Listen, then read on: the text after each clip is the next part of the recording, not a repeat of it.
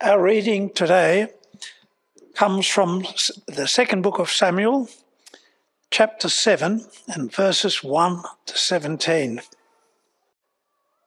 After the king was settled in his palace and the Lord had given him rest from all his enemies around him, he said to Nathan the prophet, "Here I am, living in a house of cedar, while the ark of God remains in a tent." Nathan replied to the king, "Whatever you have in mind, go ahead and do it. The Lord is with you."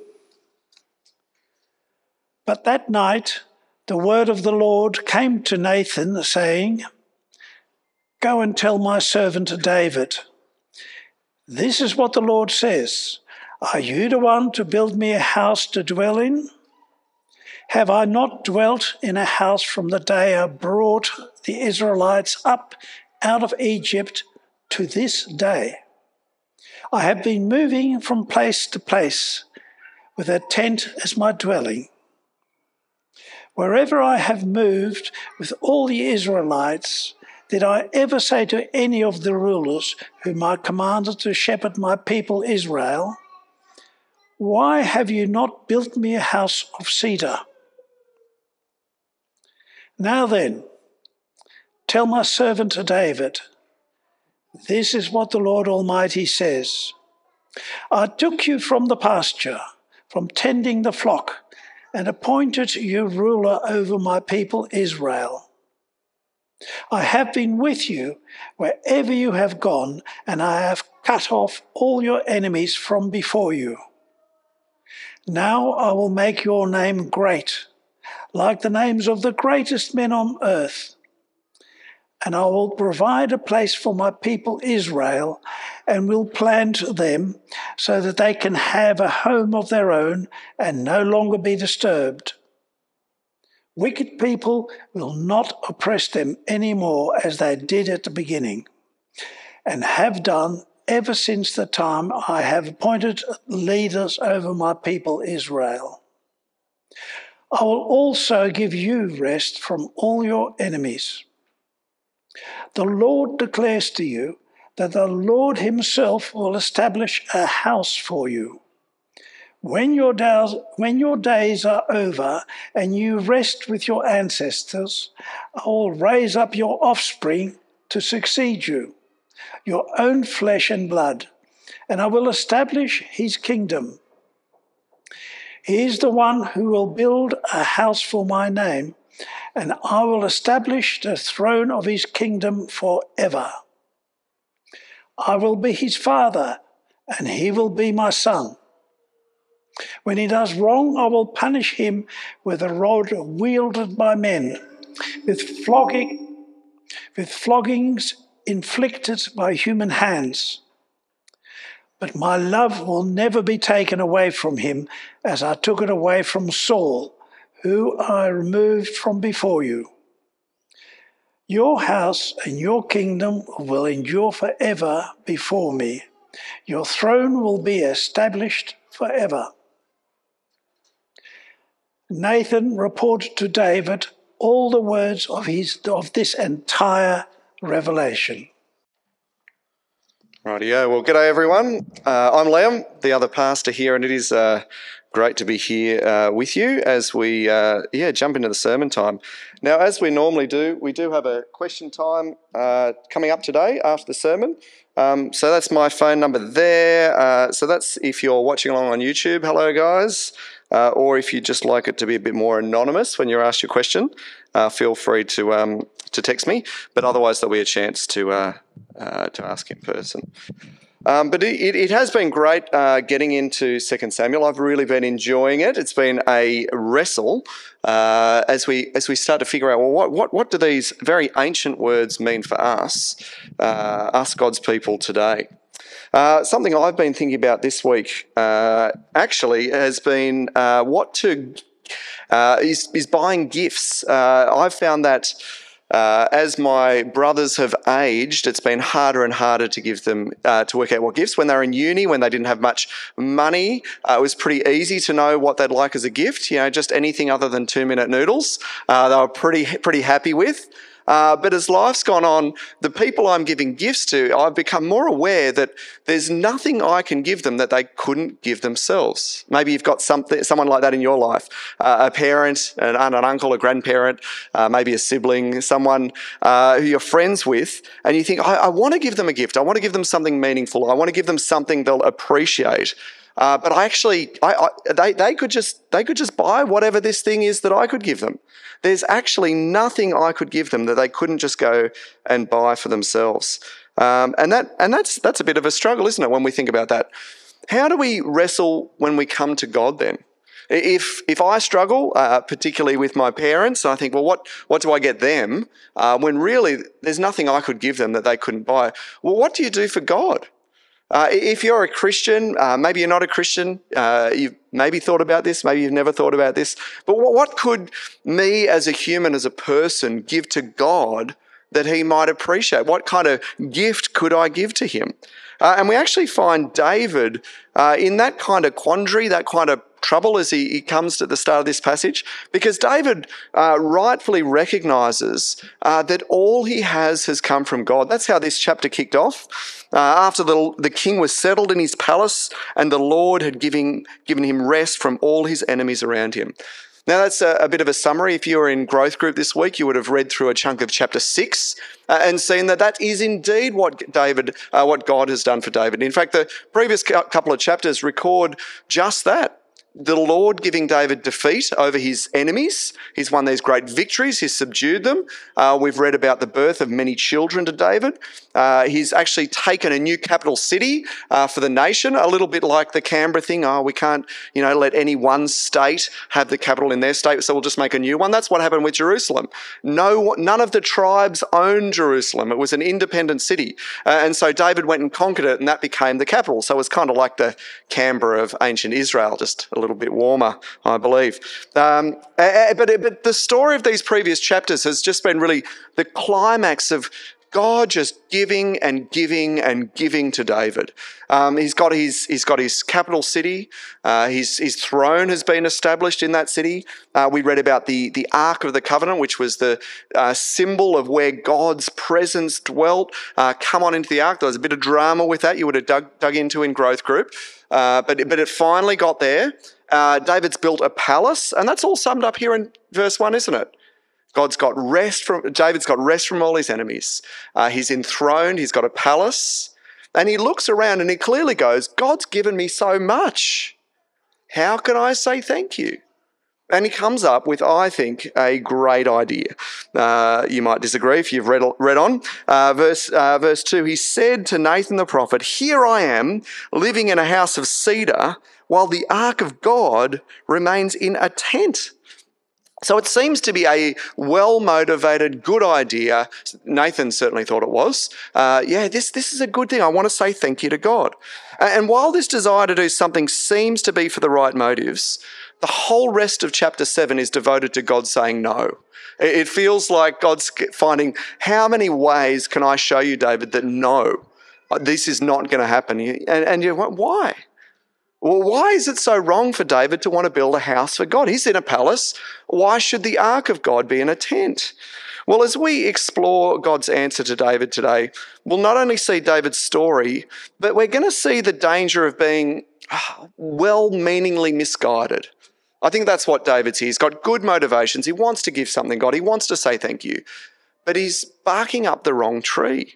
And we'll see that danger as we think about what we might do for God. So as David says to God, look, God, I want to build you a house. We're going to look at God's big no in 4 different parts. The first no God gives is, no, I do stuff for you, David. You don't do stuff for me. That's his first no. The second no is, no, David, a temple is not the goal. That's not what we're headed in all this. His third no is, no, David, you won't build me a house. I'm going to build you a house. And his fourth no, and this is where we're going to land it, is, no, my king will build me a house. I know you're kind of my king, David, but I've got a king in mind who will build me a house. So let's jump straight into God's first big no to King David. David says, I want to build your house. And God says, no, you've misunderstood our relationship here, David. I do stuff for you. You don't do stuff for me. We pick it up there in verse 8. So God's talking to Nathan, the prophet. He's saying, pass this on. Go and tell my servant David, this is what the Lord Almighty says. I took you from the pasture, from tending the flock, and I appointed you ruler over my people Israel. I have been with you wherever you've gone. I have cut off all your enemies from before you. Now I will make your name great, like the names of the greatest men on earth. And I will provide a place for my people Israel, and will plant them so that they can have a home of their own and no longer be disturbed. Wicked people will not oppress them anymore as they did in the beginning, and have done ever since the time I appointed leaders over my people Israel. I will also give you rest from all your enemies. Yeah, I put a little bit of extra emphasis on some of those eyes, but you get the point, doesn't it? David says, hey God, I'm going to do something for you. I've got this great idea. I've got this leftover cedar from my palace. Maybe it wasn't leftover, but he's got this idea. I'm going to build this really nice temple for you, God. Somewhere the ark can go so it's not a tent. And God goes, no, this isn't our relationship. I do things for you. Everything you've got in life, David, I've given to you. And actually, I've got even more in store, both for you and for my people. This isn't our relationship. See, David's come into this relationship kind of thinking, I've got to do something. I don't know if you found yourself in a relationship like that. I certainly have, where I land in a relationship with somebody and I feel like, wow, you've been so generous to me. You've given me so much. I've got to do something. I can't let you pay for dinner again. I can't let you do this thing for me. And it just feels one-sided. And I want to contribute. I want to pull my weight. And it seems like David's kind of got a little bit of that. Hey, God, you've given me so much. It's time for me to do something for you. And God says to David, no, you know what, David? We're never going to get to that time in our relationship. That's not how we work. And it's exactly the same as we flick over to the New Testament. So remember last week we always read the Old Testament through the lens of the New Testament. The New Testament says exactly the same thing. God continues to work with his people like this. In Acts 17, Paul's preaching in Athens, and he says this, the God who made the world and everything in it is the Lord of heaven and earth and does not live in temples built by human hands. And he is not served by human hands as if he needed anything. Rather, he himself gives everyone life and breath and everything else. Do you reckon Paul might have been reading 2 Samuel 7 before he prepared this message? He's like, hey, that's not how it works. God doesn't need a temple where you take him food offerings and you do things for him. He doesn't need you to serve him. In fact, the other way around. He looks after you. He looks after you. There's a real danger here of being well-meaningly misguided, I think like David. And it's the danger, I think, for us is that we want to bring something. I think it's kind of natural. I think we referenced it a few weeks ago. There's that very famous ad for favourites. What's the slogan for the box of chocolates, the favourites? That's the one. What to bring when you're told not to bring a thing. It's the idea. No, you don't turn up to someone's house empty-handed. You got to pull your weight, even if it's just a box of favourites. And we can sometimes think, well, we should do that for God. But God says, no, that's not how this works. There actually is nothing you can give me. I'm God and you are not. And that's a very humbling thing to come into. That's a humbling relationship, to come into a relationship where we bring nothing to the relationship, as we say in the Life series, except a debt. That's the Christian gospel. That if you come to a relationship with God, you bring nothing but a debt, something that needs to be forgiven. But that's what the gospel requires. That's what the Christian faith requires, that we come as supplicants and recognise God as the provider. I think the other way we can see this express itself is a kind of attitude that says, look, I pray for other people, I don't pray for myself. I don't want to be selfish. I want to give, and I think that can kind of creep into this attitude of pride. Certainly can in my life, that I've got my life under control. Hey, God, I'm glad you're there. I might even ask you to help old so-and-so down the road because he really needs some help. But I'm okay on my own. And I think that can reflect this attitude that can creep in, this prideful attitude, this kind of attitude that says to God, look, God, you've done so much for me, like David. You've given me rest from all my enemies. You've given me children. You've given me a palace. The least I can do is this thing. Just let me pay for this meal. And we can find that same attitude creeping into us. Even after you've become a Christian, to say, oh, God, well, maybe I can just give you a little bit back. I can never pay it off completely, not trying to pay off the debt, but just want to give back a little bit. And God says this resounding to David. He says, no, if you've got that lurking in your heart, this idea that, hey, by doing this, it's just the least I can do for you, God, there's a bit of a danger there. So that's the first no that God gives to David. The second one is that he says, David, you've got it wrong. A temple is not the goal. It's not where we're headed. Now, consistently through the whole Bible is this teaching that God is everywhere. We find it through the Old Testament, the New Testament, almost every page, that God's not contained or constrained to a temple or a place. He's the Lord of the heavens, of the whole earth, of all peoples. He's not a local God constrained to a temple. But God graciously made a place where he could symbolically be met. That's what's going on with the Ark of the Covenant and the tabernacle and ultimately the temple in Jerusalem.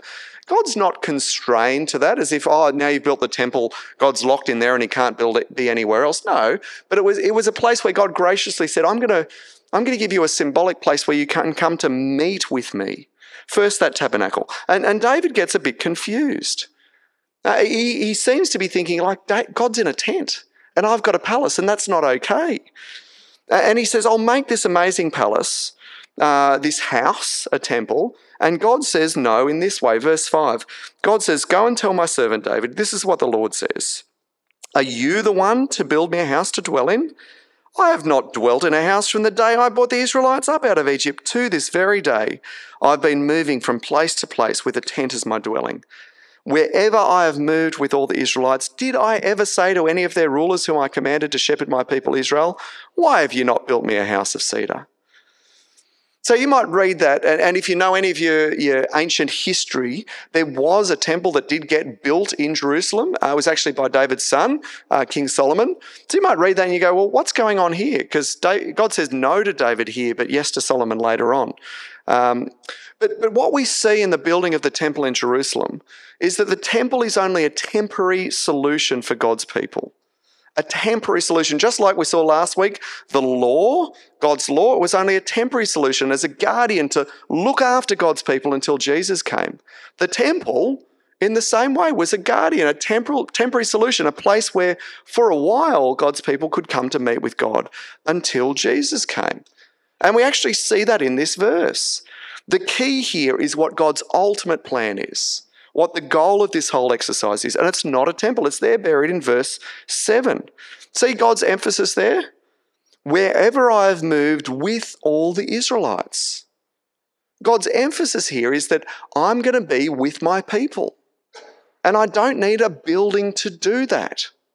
That is the emphasis. God's plan, his promise, is to be with his people. And that tent, the tabernacle or the temple that Solomon built were only ever a placeholder, a symbol for Israel that God was with them, a tangible location they could come, but really just a sign pointing forward to a time when God would truly be with his people. There's a couple of statements in there's a whole bunch of them. Here's just a couple of statements from the Old Testament that show that this was where God was heading. Leviticus 26, even as the tabernacle's being built, God says, hey, the time is coming. I will put my dwelling place among you. He says, I will walk among you and be your God and you will be my people. It's about God being with his people. Not about a building. Ezekiel, it's the same thing. God's promising to this future time when he will put his sanctuary, his dwelling place amongst them forever. My dwelling place, God says, will be with them. I'll be their God, they will be my people. There's these promises all through the Old Testament that God's ultimate goal is to be with his people, to be with them, to walk with them. And when we've got those promises ringing in our ears, if then you open the New Testament and start reading the Gospels, we start to see some of the announcements of Jesus' birth with different eyes. Matthew 1, for instance, Matthew 1:22, when the angel's telling Mary what's going on with Jesus' conception and birth. And there's this little comment that says, all this took place to fulfill what the Lord had said through the prophet. This is from Isaiah. The virgin will conceive and give birth to a son, and they will call him Emmanuel.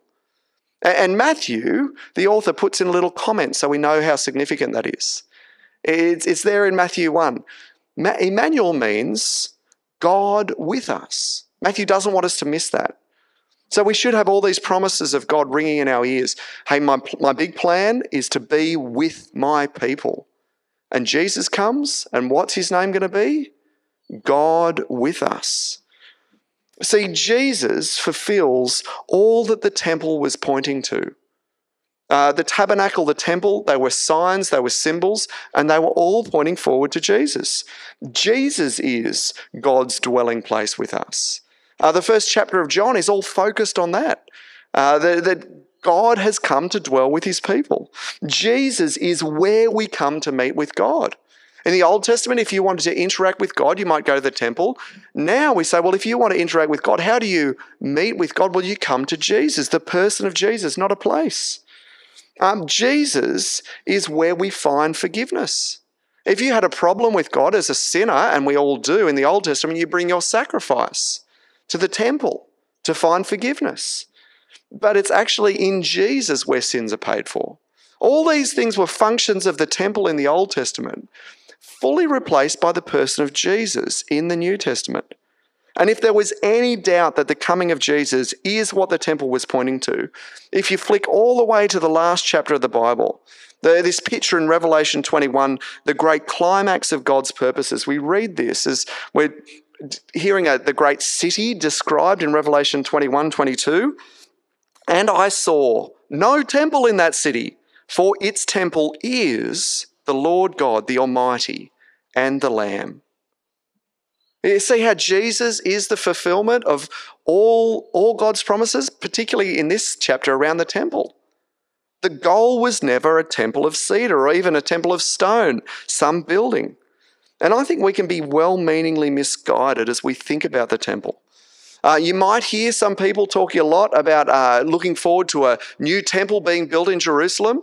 One day they'll demolish the Dome of the Rock and finally we'll get to build a new temple in Jerusalem, and then we'll know. Hang on, you read the New Testament, it doesn't talk about that.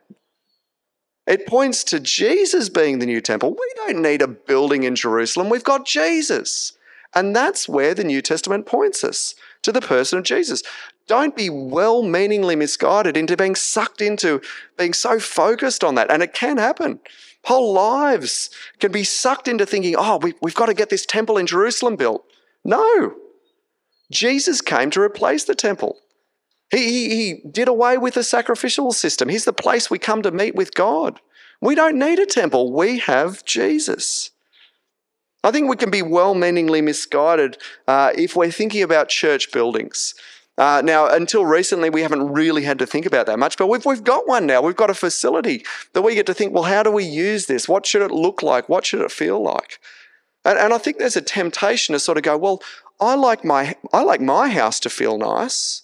Well, God's house should feel nice too. I like my lawn to be mowed. Well, God's lawn should be mowed too, or whatever it might be that you say.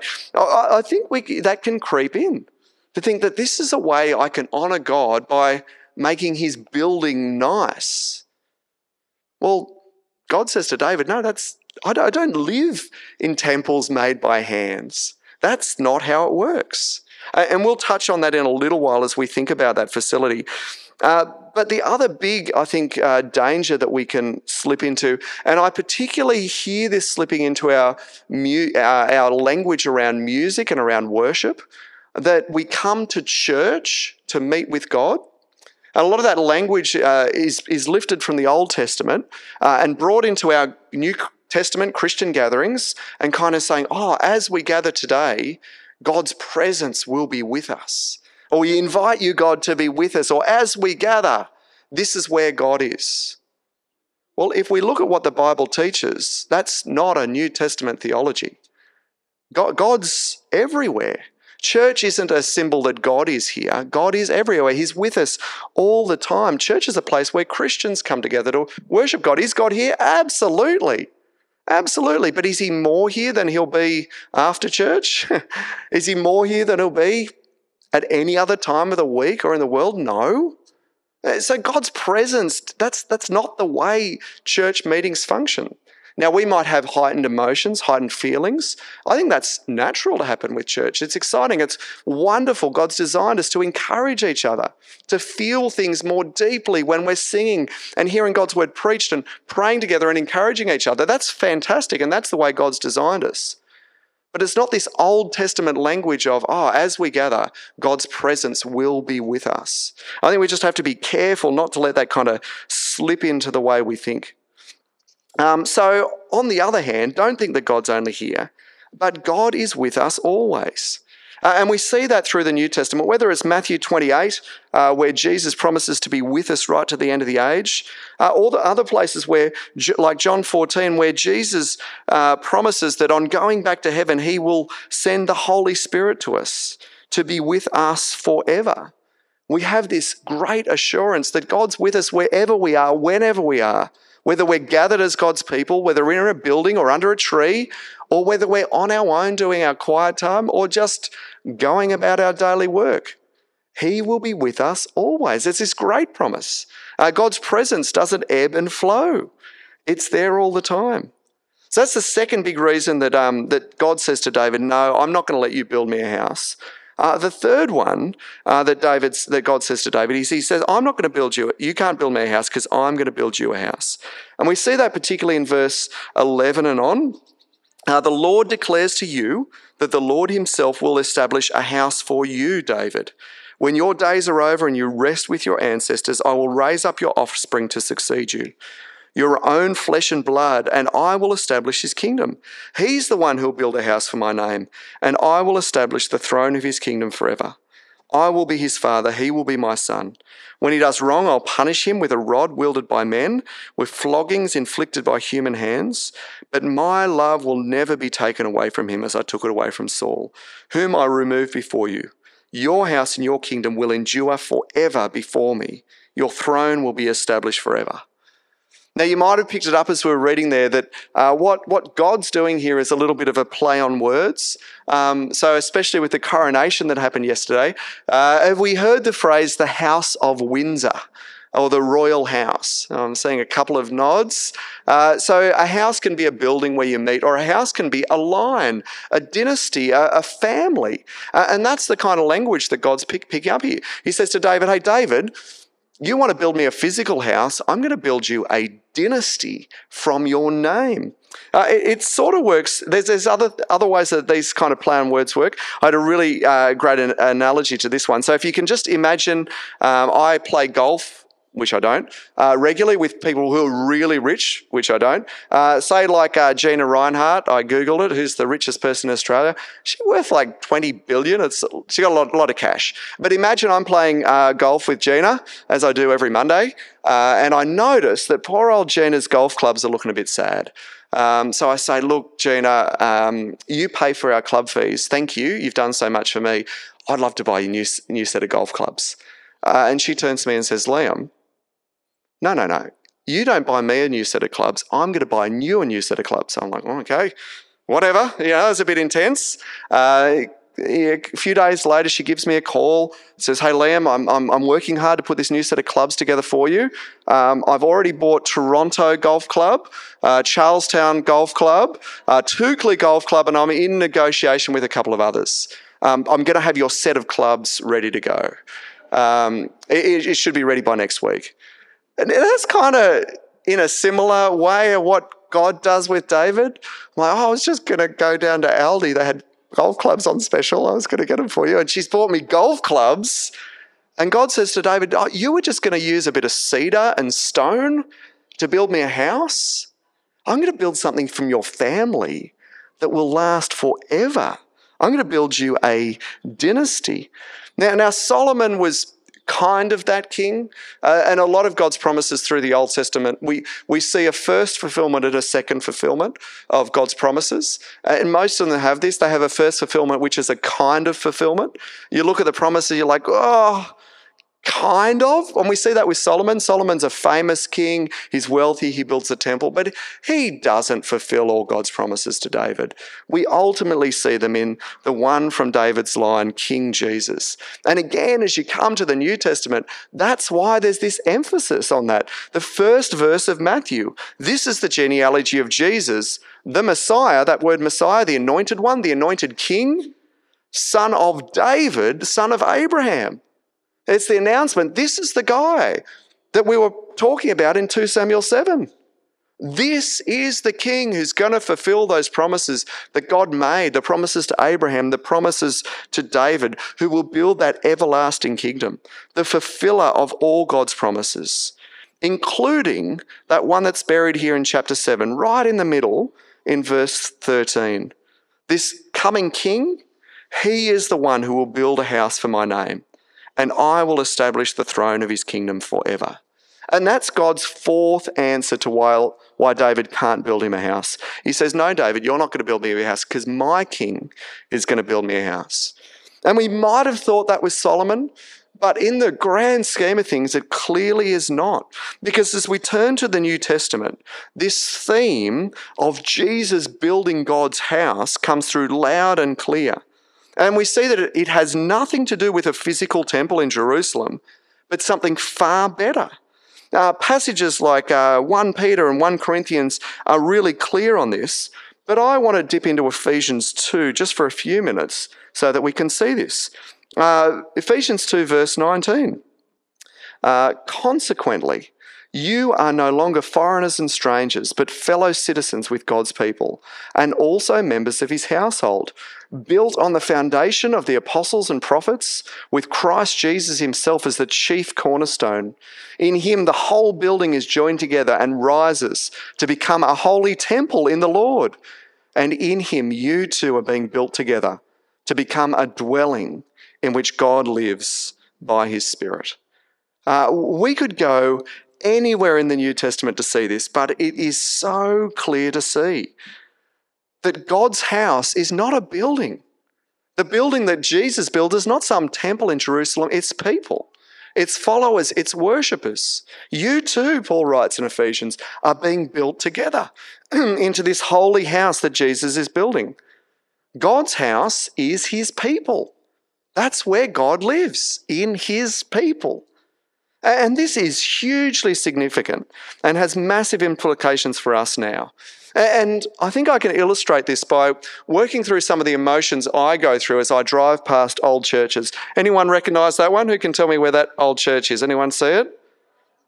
There you go, Lake Road. As you're heading up just near Glendale, there's this old church, and I see old churches like this around the place, and I get a kind of confusing mixture of emotions. One of them is, gee, that would make a nice house. But very quickly, usually it's sadness, especially when they're run down. I go, wow, oh, that place used to be a church, used to be where God's people were gathering. They used to have kids' church in one of those buildings. They used to sing and worship and annoy the neighbours on Sundays.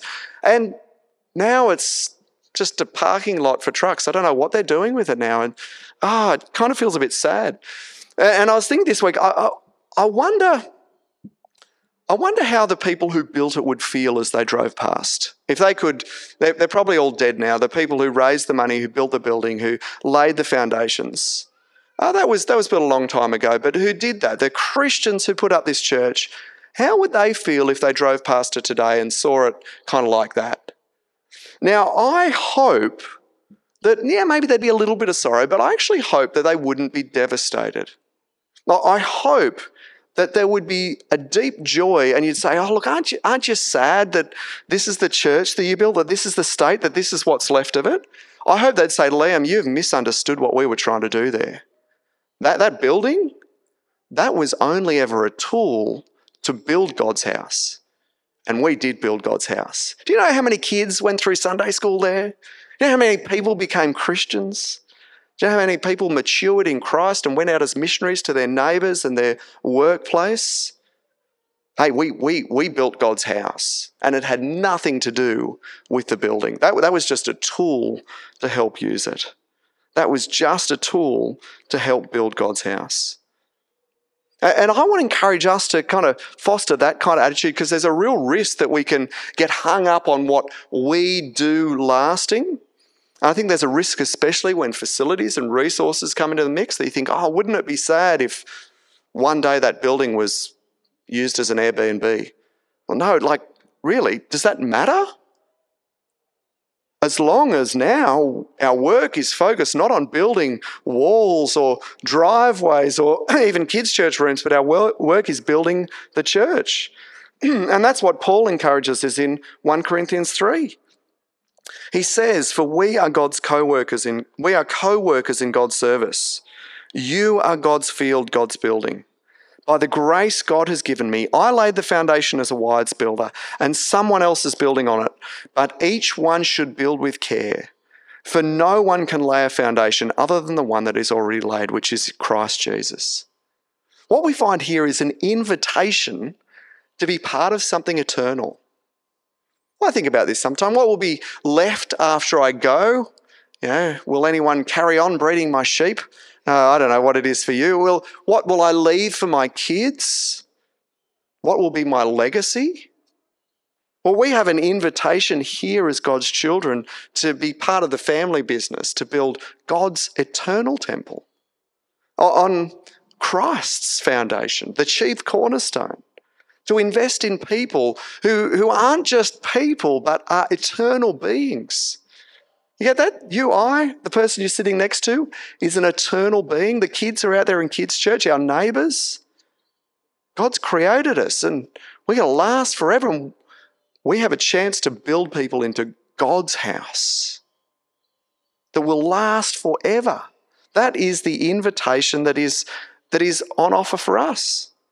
And so as we think about how to do that here at Morisset, and now as we're planning up at Marmong as well, let's use buildings, let's use facilities. I'm so glad we've got walls and a roof, especially when it starts raining here. It's much easier to do that with facilities, but that's not what we're building. We're building God's eternal spiritual house. Please join me and we'll pray before we jump into some questions. Father God, we thank you and praise you that you, as the Lord of the universe, look down on humanity with such compassion and love, that you chose to build for yourself a spiritual house made of people, made of worshippers like us.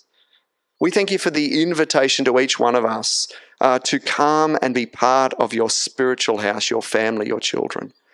We thank you that you didn't look at us and discard us as not good enough to be part of that house. We thank you that you don't look at anyone and discard them, but that you offer in Christ redemption and cleansing, forgiveness, acceptance, adoption, meaning and purpose. And we thank you that as we come into your family, you invite us to be part of that program, part of that purpose of building yourself a group of worshippers. And we pray that you would help us to see that, to get on board with that, to be excited about that.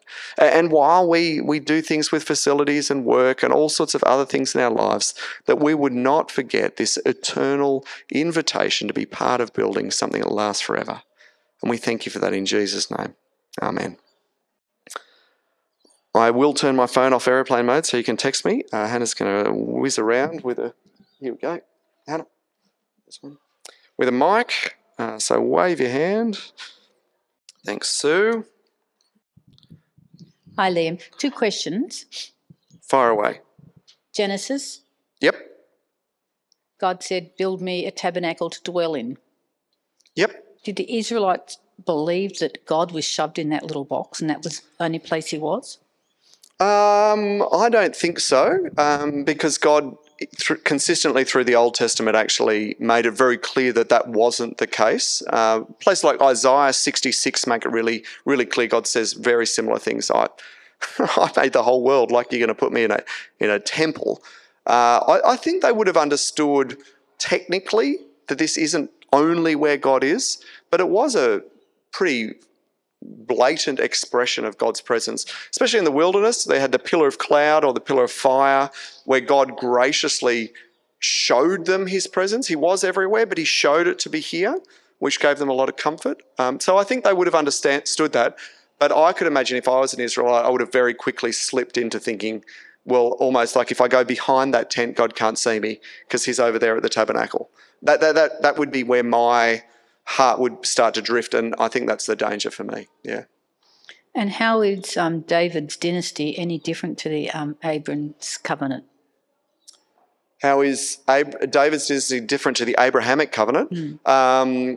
I think it just narrows down. It's part of the same promises fulfilled in Jesus. So the Abrahamic covenant that from your descendants all the earth will be blessed, and I will make your name great.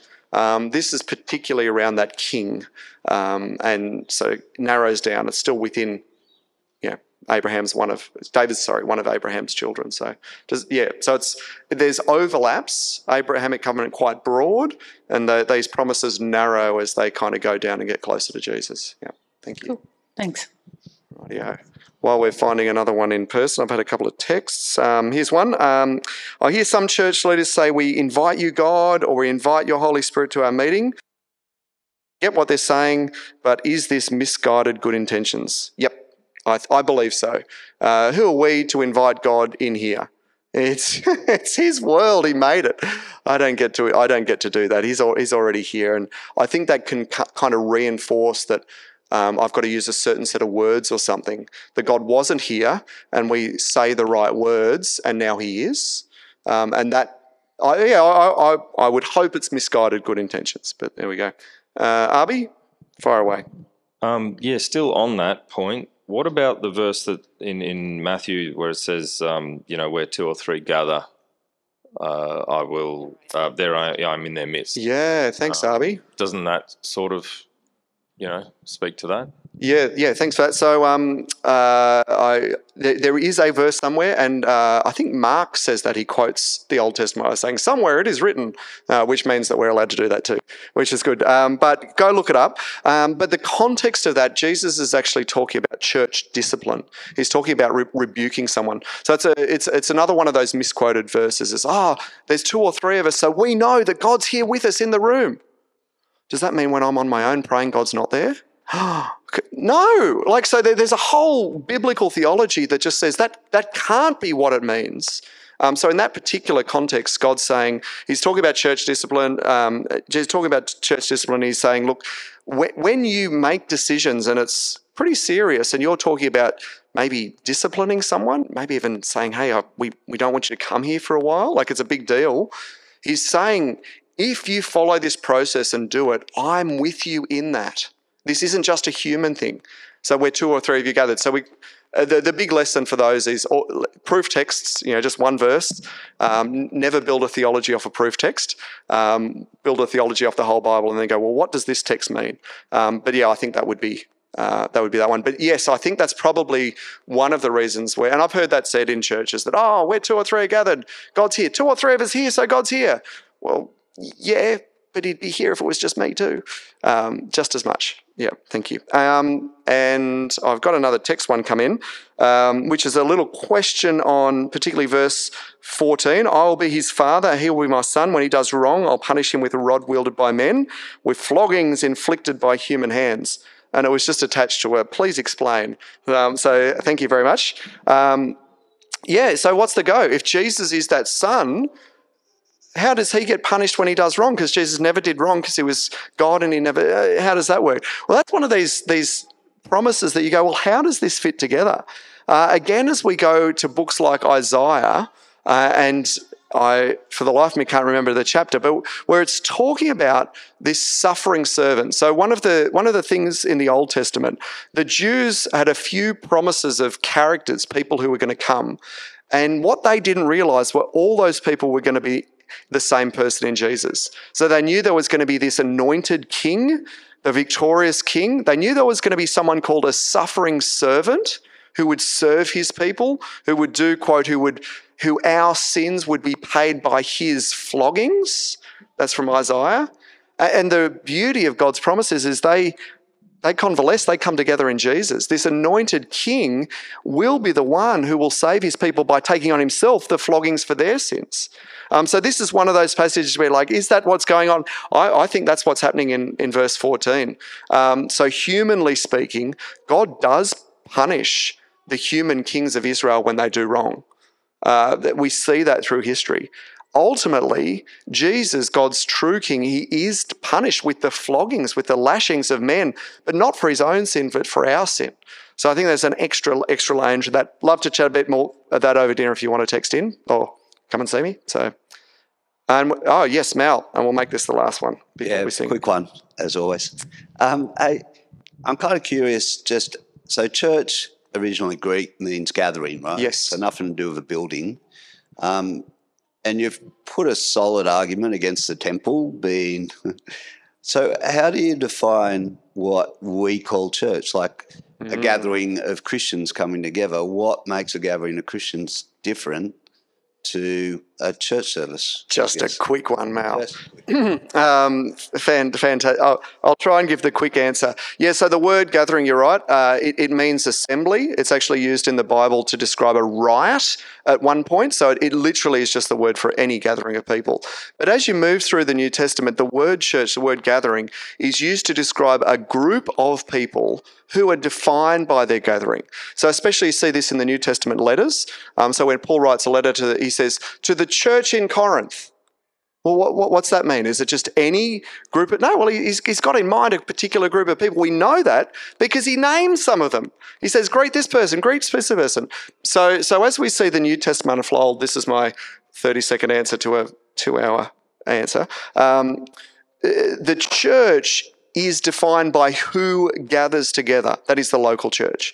And there's certain things that we believe need to be there to be part of that church. So the New Testament says, Paul's writing when he sends Timothy around to help establish churches.